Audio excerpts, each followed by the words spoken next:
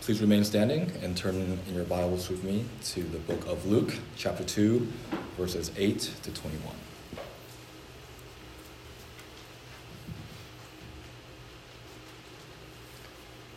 And in the same region, there were shepherds out in the field, keeping watch over their flock by night. And an angel of the Lord appeared to them, and the glory of the Lord shone all around them, and they were filled with great fear. And the angel said to them, "Fear not, for behold, I bring you good news of great joy that will be for all the people.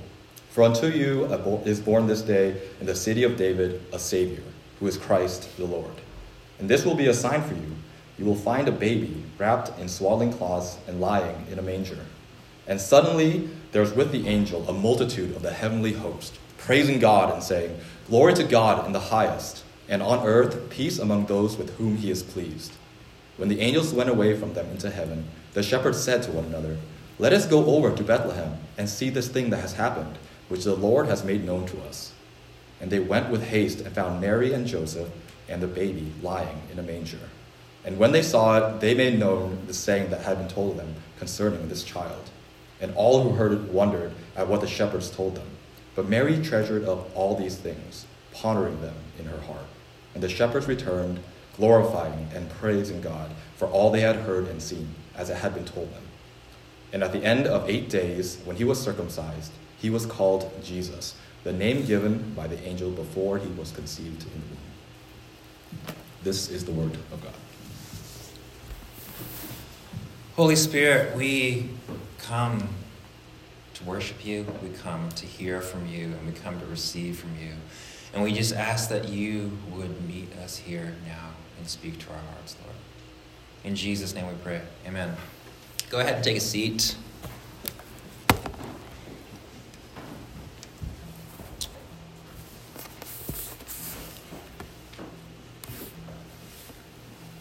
While we've been at Seattle Children's Hospital, the third floor Starbucks has become somewhat of a second home office for me.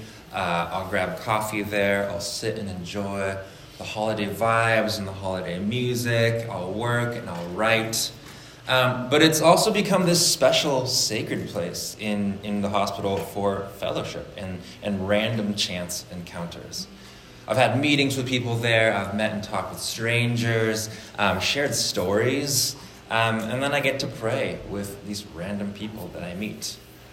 And in this Starbucks, in light of the Christmas season, on the back wall, there's this small station with little circles cut out of construction paper to look like ornaments, and then a black cup of pens and tape, along with a little handmade sign reading, "Christmas Wishes." Strung up on the wall are these little ornaments with wishes written on them. And there's a whole variety of wishes. A few slips say things like AirPods or a new Lego set. But a lot of slips say things like, "I just want my baby home for Christmas. I want to put ornaments on the tree as a family." Or, "I just want to cozy up on the couch with my parents, drink hot chocolate, and watch holiday movies." And then there are more that say things like, "This Christmas, I need a miracle. This Christmas, my wish is for a cure for my leukemia. My wish is for my son's operation to go well, for my sister to get better, for my child to live." I walk down the halls daily, and these are the sights that I see. A 6-year-old walks with her parent while simultaneously wheeling her own IV and using that same pole to support herself. A nurse and a physical therapist helps another child take one step at a time with his walker. Meanwhile, a gurney rolls by wheeling another toddler off to a procedure. Kids as old as the kids we see running around our church with gaunt faces and no hair because they've been going through weeks of chemo. And this is the norm here. On any given day, on our floor, there might be a flood of doctors, surgeons, and nurses rushing in to perform an emergency procedure. On a regular basis, we see rooms vacated and emptied, not knowing if the child who occupied that room was discharged and got to go home to be with their family, or if they just didn't make it. And as we as a community meditate on the theme of joy together, especially in the midst of the things that we have going on in our lives, I can't help but ask myself this question. What about them? Do these kids get joy? And while we stress over our Christmas shopping lists and family dinners, do these kids get joy? We drag our tired bodies through the motions of the season while others merely dream of being able to go through the motions. And as a pastor, sometimes I wish I could just snap my finger and transport all of us to Seattle Children's Hospital for a week so that we could witness the brutality of life in a sin-torn world. Maybe then we'd hate sin a little more. And I don't mean to belittle the real problems that you and I all have and the real struggles that we endure, but you do get a lot of perspective when you are in places where the everyday environment, where the air around you is one of inescapable pain, sickness, suffering, and death. If we really follow Jesus, it is inevitable that you will be led into places of pain and brokenness. So while it would have been nice to spend our Thanksgiving and our Christmas season at home, we have treasured our time at the hospital because we get to be in the midst of heroes. And I mean both patients as well as doctors and nurses. And for some kids, going to school, playing on the playground, and then coming home to two parents in a warm home is the norm. For other kids, fighting for their lives is the norm. And yet, Amanda and I, we also get to see victory and, believe it or not, somehow joy in this place. The 6-year-old wheeling her own IV down the hall also happens to be smiling and running her free hand over the colored lights on the wall. The kid with tubes extending from this big machine into his abdomen also happens to be dancing. And when I shared this with my therapist, he replied, well, it looks like brutality doesn't stand a chance. Somehow there is joy and wonder in spite of the circumstances, and darkness doesn't stand a chance against that. And so I ponder these two questions side by side. 1, do these kids get joy? But 2, how do these kids who are going through things no one should have to go through, how do they harness and hold such joy despite their circumstances? Maybe our norm isn't fighting for our lives in the ICU, but I think we also wrestle with that question. Is joy for me? Because we either spend most of our lives chasing things other than joy, or we want joy, but we struggle to find the true paths that lead to it. Maybe we've searched for joy, but we've come up empty-handed, and so we settle for less. We substitute deep joy for cheap pleasures and distraction. Anyone here feel like joy is just too lofty and too unattainable, and so you figure, why even bother? As you cue the next show, book that next vacation, buy those new shoes, post that next selfie, or pour another drink. Or maybe our internal struggles with self-hate, our mental health, and our depression has led us to a point where we feel like we don't even deserve joy. And maybe we don't even feel like we deserve love. And so we find ourselves falling again and again and again into these self-destructive, self-harming cycles, all the while thinking that this is what we deserve. And if this is the state of our internal lives, why bother with Advent? Why bother with Christmas? Is joy really for me? Maybe you've even asked, is Jesus for me? I'm not so sure. But these are the questions I want to confront today. And to do that, we need to go back to the very beginning. Hopefully you still have your Bibles open. Keep a finger on Luke 2 and turn with me back to Genesis chapter 1. Genesis chapter 1. We're going to pick it up at verse 27. Share with your neighbor if you don't have a Bible. Make a friend. Genesis chapter 1, verse 27. So God created man in his own image. In the image of God, he created him. Male and female, he created them. And God blessed them. And God said to them, be fruitful and multiply and fill the earth and subdue it and have dominion over the fish of the sea and over the birds of the heavens and over every living thing that moves on the earth. And God said, behold, I have given you every plant yielding seed that is on the face of all the earth, and every tree with seed in its fruit. You shall have them for food. Now, think of all the things that take away our joy. A lot of us probably feel like we would be better off or happier if we had more of this or that. Maybe if I just had a bit more money. Not to be filthy rich, just to have a bit more cushion. Or maybe you do want to be filthy rich, I don't know. Life would be better if I had a new wardrobe. Or maybe if I could finally buy a house. Or life would be a lot more comfortable if we had enough money to afford that. Feelings of discontent and fear of scarcity takes away joy. And we're afraid of not having enough. We're afraid of destitution. And so we always long for more. We always long for that next new thing, the next best thing, always grasping for more. But notice how here in Genesis we see the opposite. We see provision and abundance. God blesses Adam and Eve, and he provides for them and all of creation with everything that they need. He essentially says, behold, I have given you all that you need to survive and thrive. And then a little while later, God says, it is not good that the man should be alone. I will make him a helper fit for him. And so not only does God provide for physical sustenance, he provides all relational needs.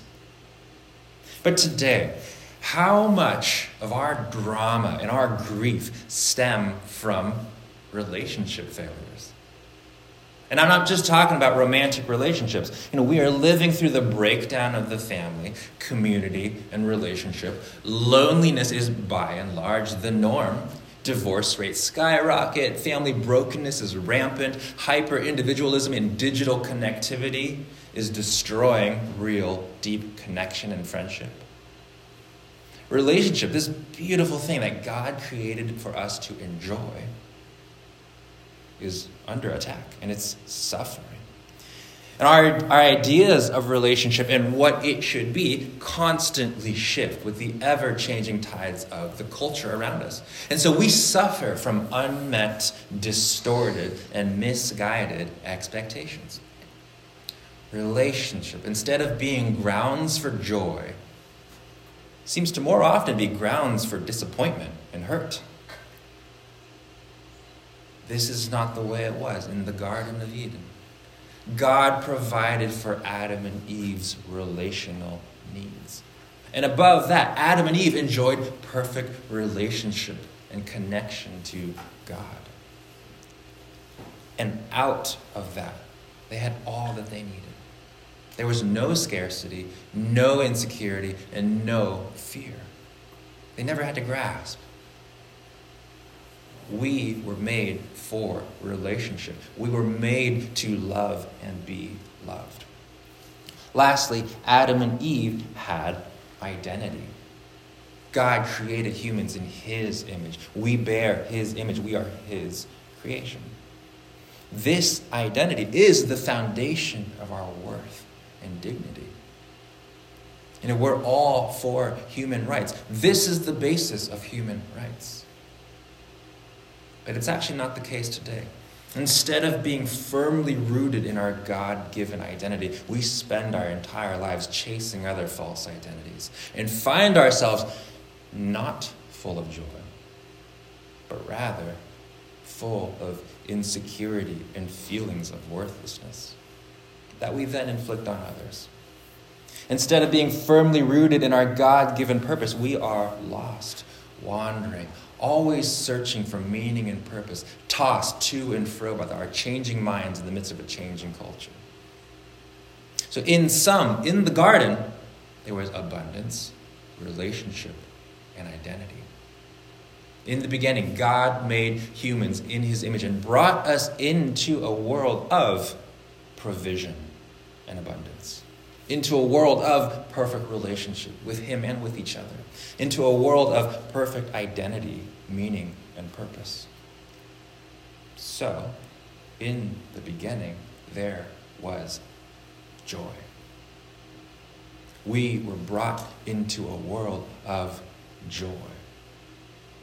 In other words, we were made for joy. As much as we struggle with joy, finding joy, feeling like we deserve or don't deserve joy, even fearing joy, we were made for joy. And so the truth is that joy is for us. Joy is for you and for me. Joy is for us because God is for us. We were made for joy because we were made for God. We were made to be with God, who is the source and the giver of joy. It's God who provides Adam and Eve with abundance, relationship, and identity. It's God who provides them with love and security. Perfect joy stems from perfect union with God. My friends, if you only take away one thing today, let it be this. You were made for joy because you were made for God. Sin is what gets in the way of this. I've shared this quote before, but I want to repeat it again today. Ignatius of Loyola states, "Sin is the unwillingness to trust that what God wants for me is only my deepest happiness." And this is our great curse. We don't think God wants us to be happy. So we search for joy everywhere else but God. And time again, we come up empty-handed. Perfect relationship with God, the joy giver, severed. Relationship with each other, distorted and broken. Abundance is traded for constant discontent, dissatisfaction, and grasping. Identity misplaced. Good in tension with evil. Beauty stained by destruction and decay. And joy? Who's got time for joy? Is there really any hope for joy? Or is it a lost cause? Is there hope for joy amidst the unrest, the anxiety, the sorrow, the guilt, and the shame that we live in? Now, these are the questions on our heart today. And this was likely the question on the hearts of people 2,000 years ago. It was likely the question on the hearts of Zechariah and Elizabeth as they waited for what felt like forever for God to keep his promise. All the while having their hopes of having children completely crushed. It was likely the question on the hearts of people like Mary, Joseph, Simeon, and really any Jew living under the terror of Roman rule. Is there really any hope for joy? Is joy for me? Or is it only for those at the top of society? Is joy for the oppressed, or is it only for the oppressor? And out of this, late one night, an angel comes with this message. I bring good news of great joy. Flip back with me to Luke chapter 2. I'll pick it up at verse 8 again. And in the same region there were shepherds out in the field, keeping watch over their flock by night. And an angel of the Lord appeared to them, and the glory of the Lord shone around them, and they were filled with great fear. And the angel said to them, "Fear not, for behold, I bring you good news of great joy that will be for all the people. Who here has ever wondered, why shepherds? Like on the night that Jesus Christ, the Messiah, was born, why did the angel go and share this wonderful news with shepherds first? In Phoebe's room at the hospital, we have this great big basket of books, thanks to our lovely friends at the Seattle Public Library. But one book that we've been reading to Phoebe from the time she was in the womb up until now has been the Jesus Storybook Bible. Side note, I love children's Bibles. Some of them are really good.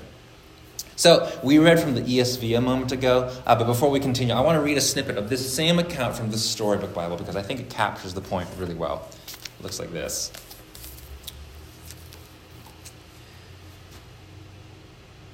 Now, where would you send your splendid choir of angels? To a big concert hall, maybe? Or a palace, perhaps? God sent his to a little hillside outside a little town in the middle of the night. He sent all those angels to sing for a raggedy old bunch of shepherds watching their sheep outside Bethlehem. In those days, remember, people used to laugh at shepherds and say they were smelly and call them other rude names, which I can't possibly mention here. You see, people thought shepherds were nobodies, just scruffy old riffraff. But God must have thought shepherds were very important indeed, because they're the ones he chose to tell the good news to first. So why shepherds? Why didn't the angels, appear first to religious people? Why didn't they go to the temples first? Why didn't they go to the kings first? Hold that thought for a moment. Who here has ever asked the question, is Jesus really for me? Or maybe you thought, Jesus, Christianity, that works for some people. I'm not really the religious type. Not really my thing. Anybody? Maybe you feel that now even.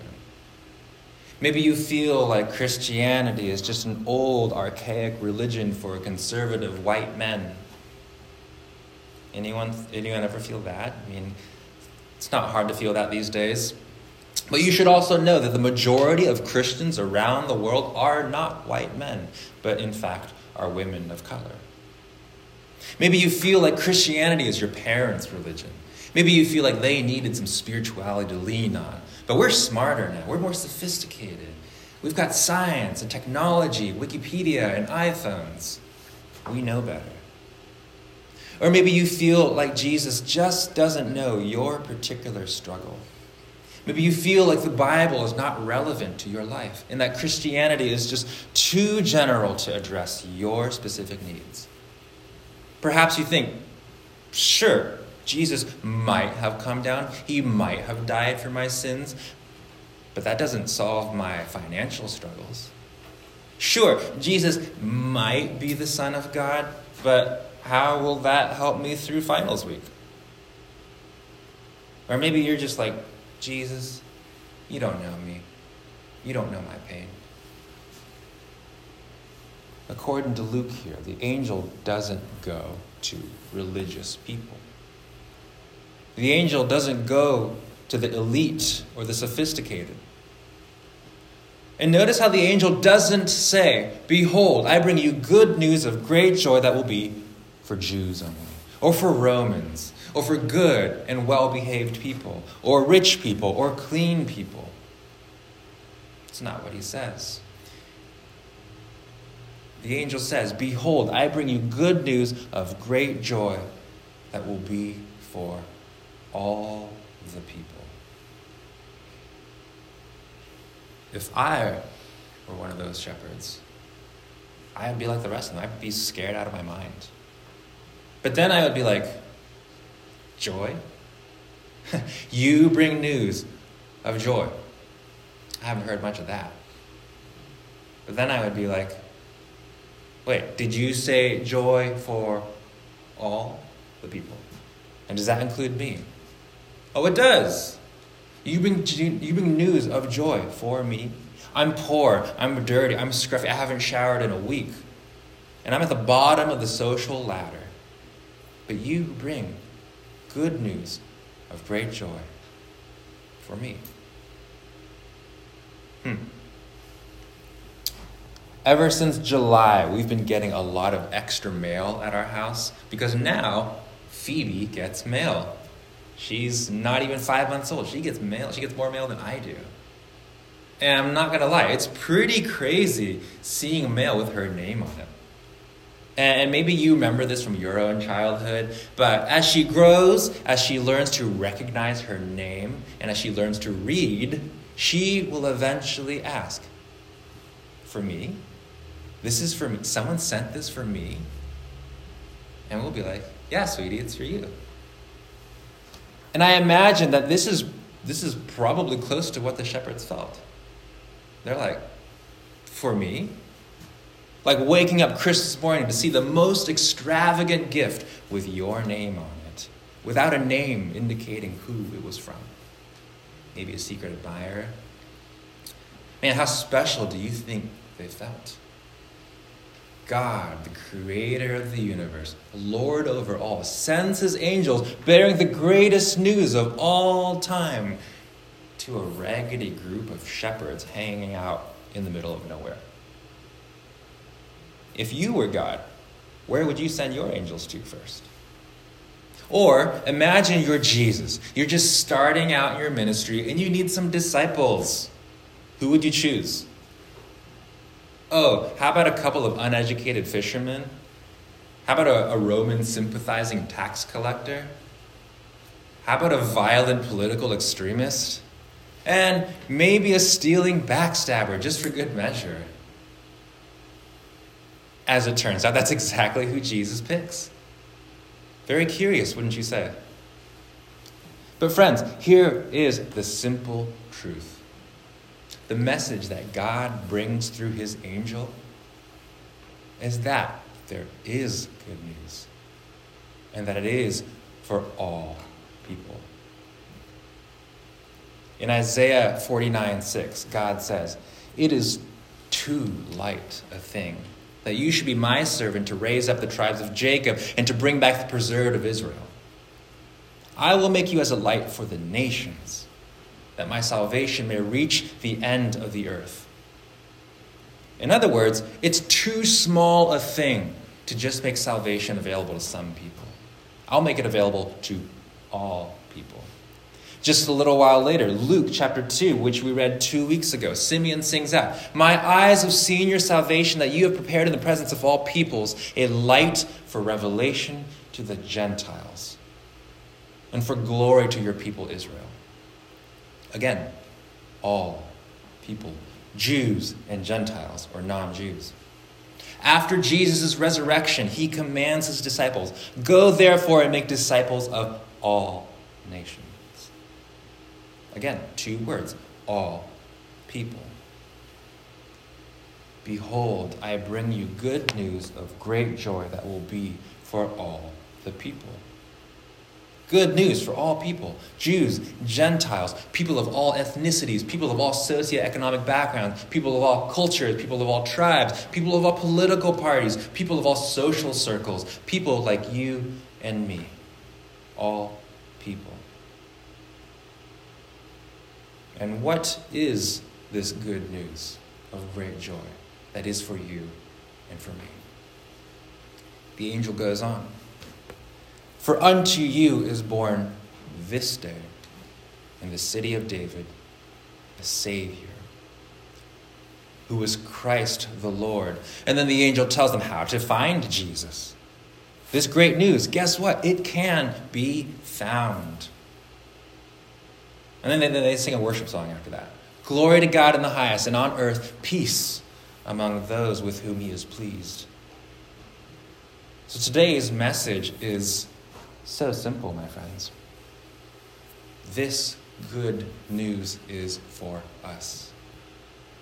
Jesus is for all people, and that includes you and me. And because of that, joy is for you and for me.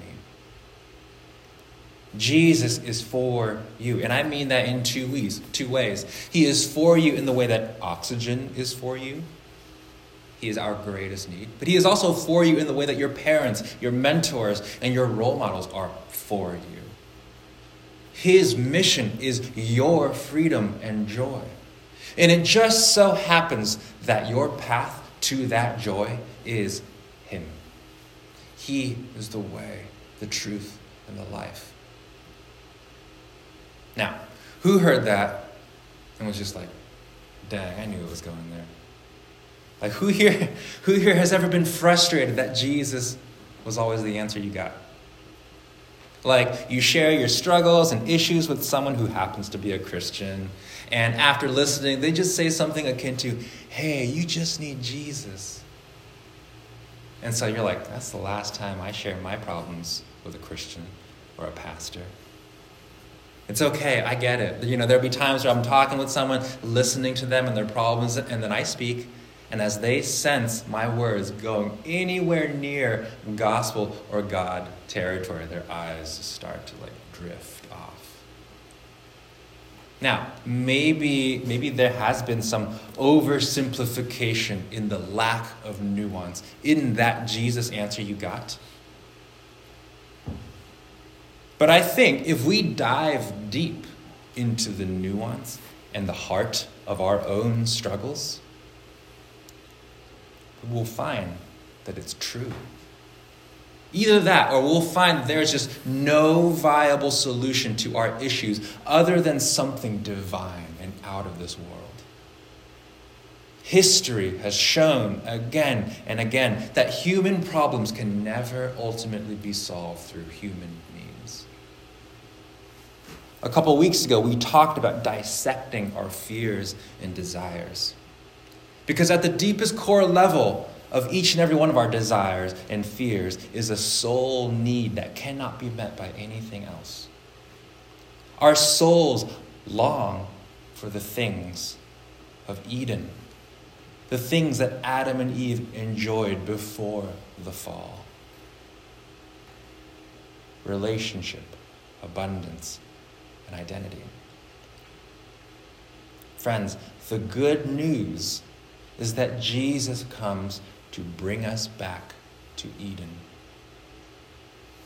Underneath our desire for more financial cushion, for wealth, or possessions and accumulation is a fear of not having enough. It's the fear of scarcity and destitution. This is life outside of the garden, away from God's love. But Jesus comes to bring us back to Eden, back to God's love and provision, back to a life of abundance, not by blessing us with more material riches, but by satisfying our deepest need through offering us all of himself. Underneath our desire for approval and for people to like us is the fear that we are unworthy and unlovable. No one will love us. It's us believing the lie that we are not worthy of love, combined with the fear of loneliness. And because of these fears, every relationship we enter, platonic or romantic, is polluted by our own insecurities and distorted expectations. And we inflict our brokenness onto others. But Jesus comes to bring us back into a life of secure, unending, undying, steadfast love. He does so, again, by offering us all of himself. And when we are assured, when we are confident of his love for us, only then can we be free to begin to love others with a love that isn't tainted by our insecurities and expectations. Jesus brings us back to Eden. Underneath our need to perform, our people-pleasing, our perfectionism, and even our need to fit in is an identity struggle.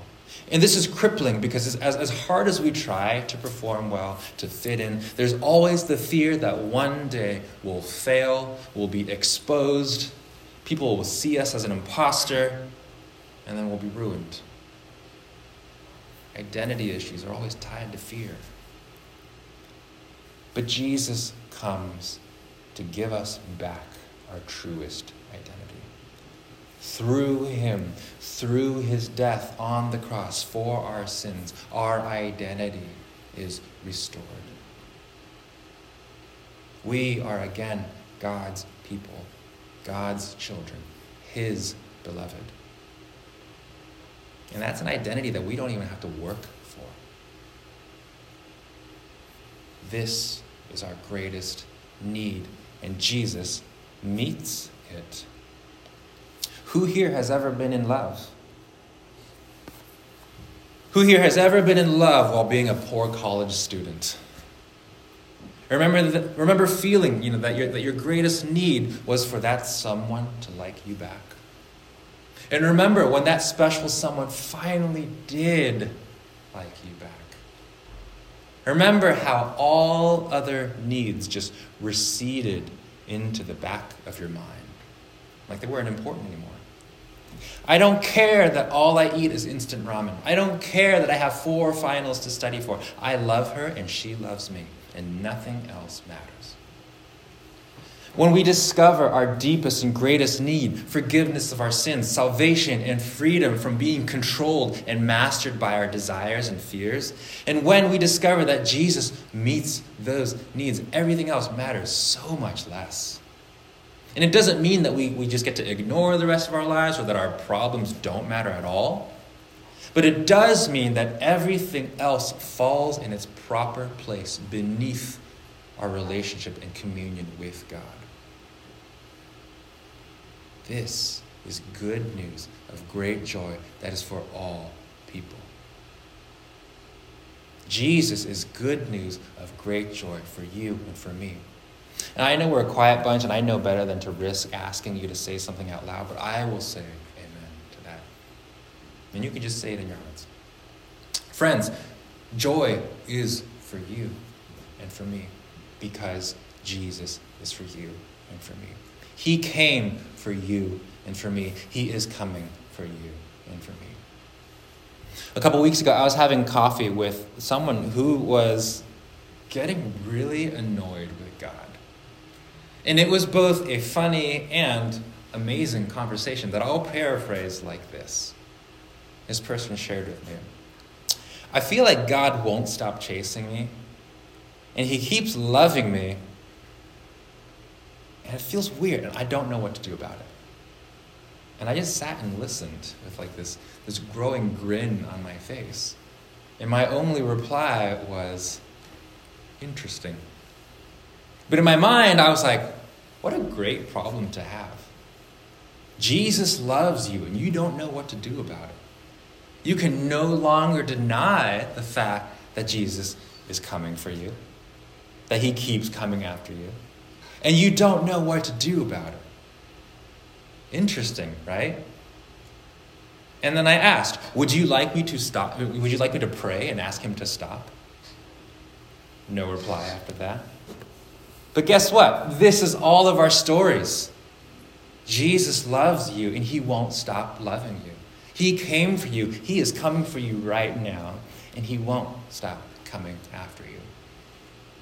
And maybe you feel it even, and it feels strange, exciting, and uncomfortable all at the same time.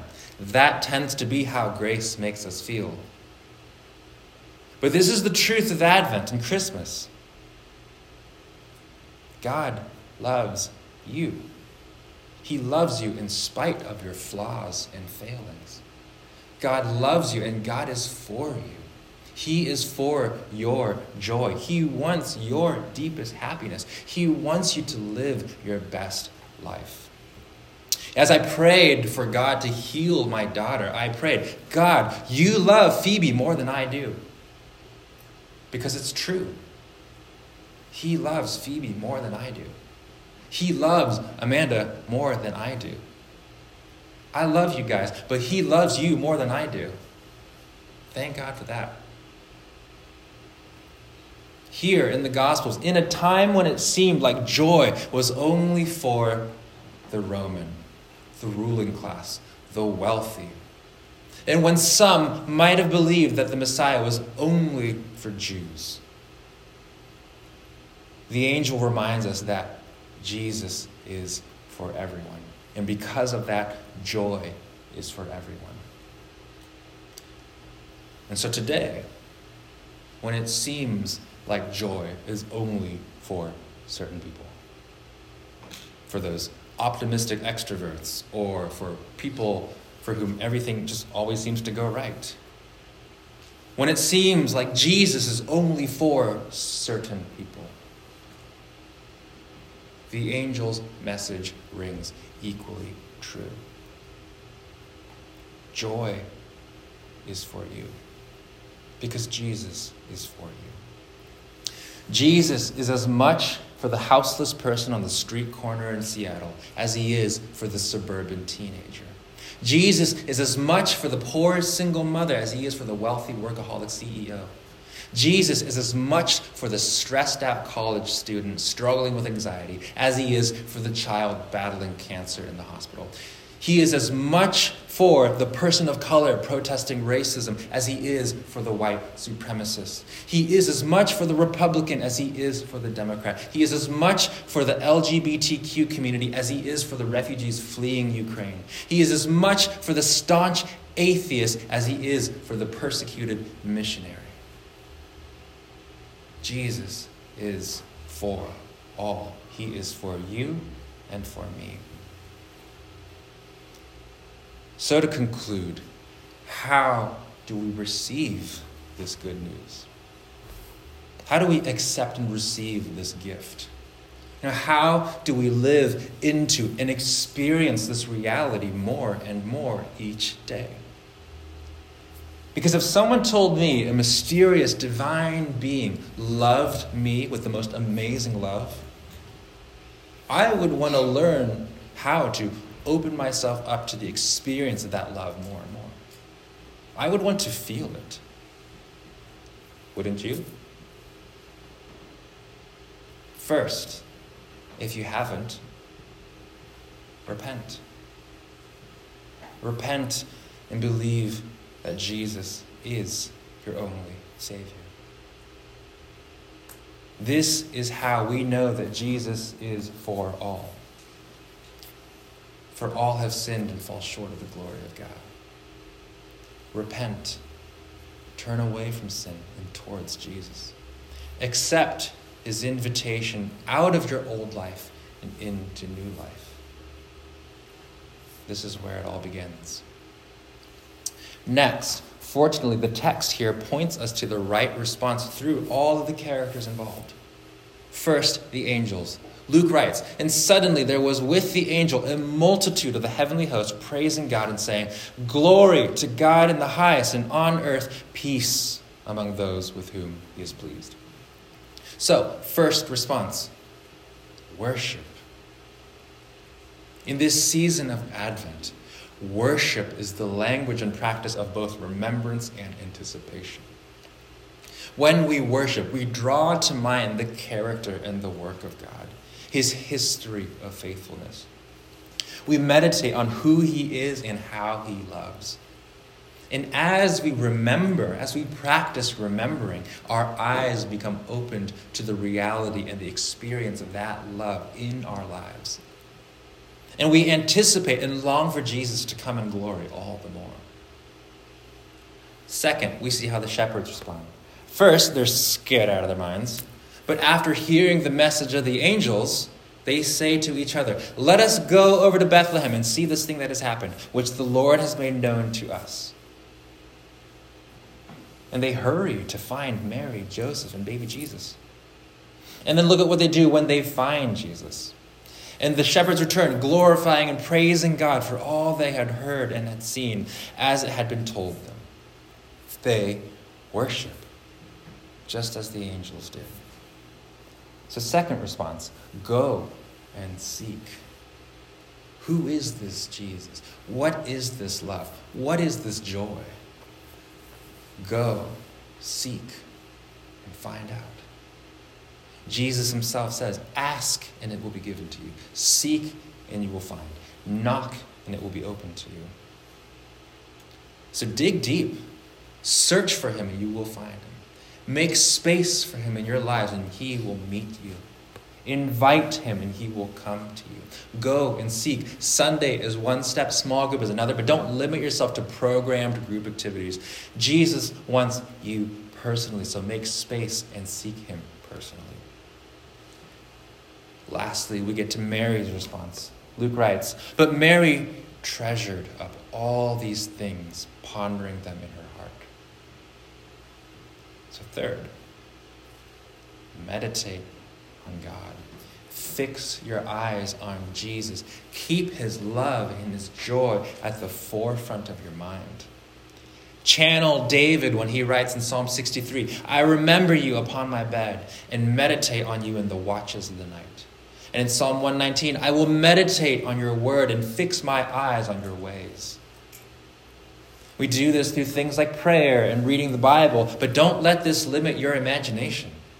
Your prayer doesn't have to be confined that you spend it doesn't have to be confined to the time you spend in your room on your knees. I find that sometimes I'm most deeply drawn into prayer when I just go walk my dog or go out for a run. And then right there, Jesus is my running buddy.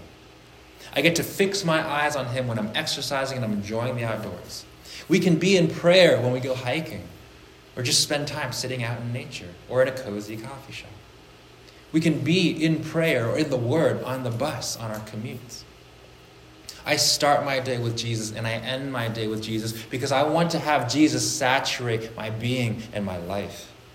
I want his love, his hope, his peace, and his joy to sink deeper and deeper into my bones every day because I am forgetful and I am prone to wander. I'm prone to chase after other things. Maybe you are too.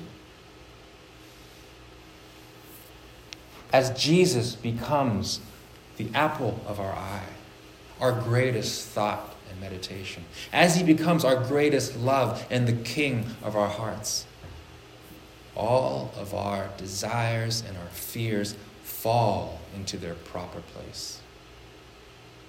And we find that contentment and peace that isn't dependent on circumstances is possible.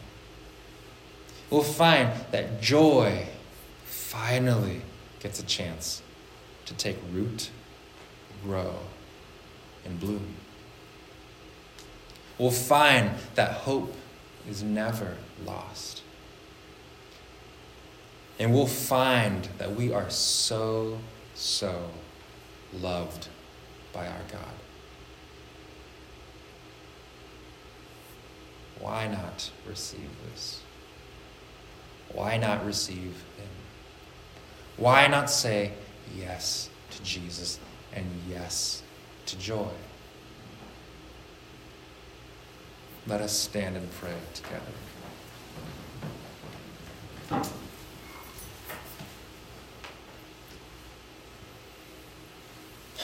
Father, thank you. Thank you for good news. And thank you that this good news is for each and every one of us. God, we thank you that Jesus is for each and every one of us. We thank you that your love does not discriminate. We thank you that your love doesn't depend on our feelings. It doesn't depend on what we do or don't do. We thank you that all we have to do is receive your love by receiving you. And so this morning, on this fourth Advent Sunday, we pray for receptive hearts. We pray that you would soften our hardened hearts. We pray that you would lead us to say yes to you. And we pray that you would come, that you would touch us, and that you would enter into our lives in new and amazing ways. And we pray that as we surrender to you, that all of our other desires and fears that would seek to rule over us and control us and master us, that they would just fall. Hear our prayer, God. In Jesus' name we pray. Amen.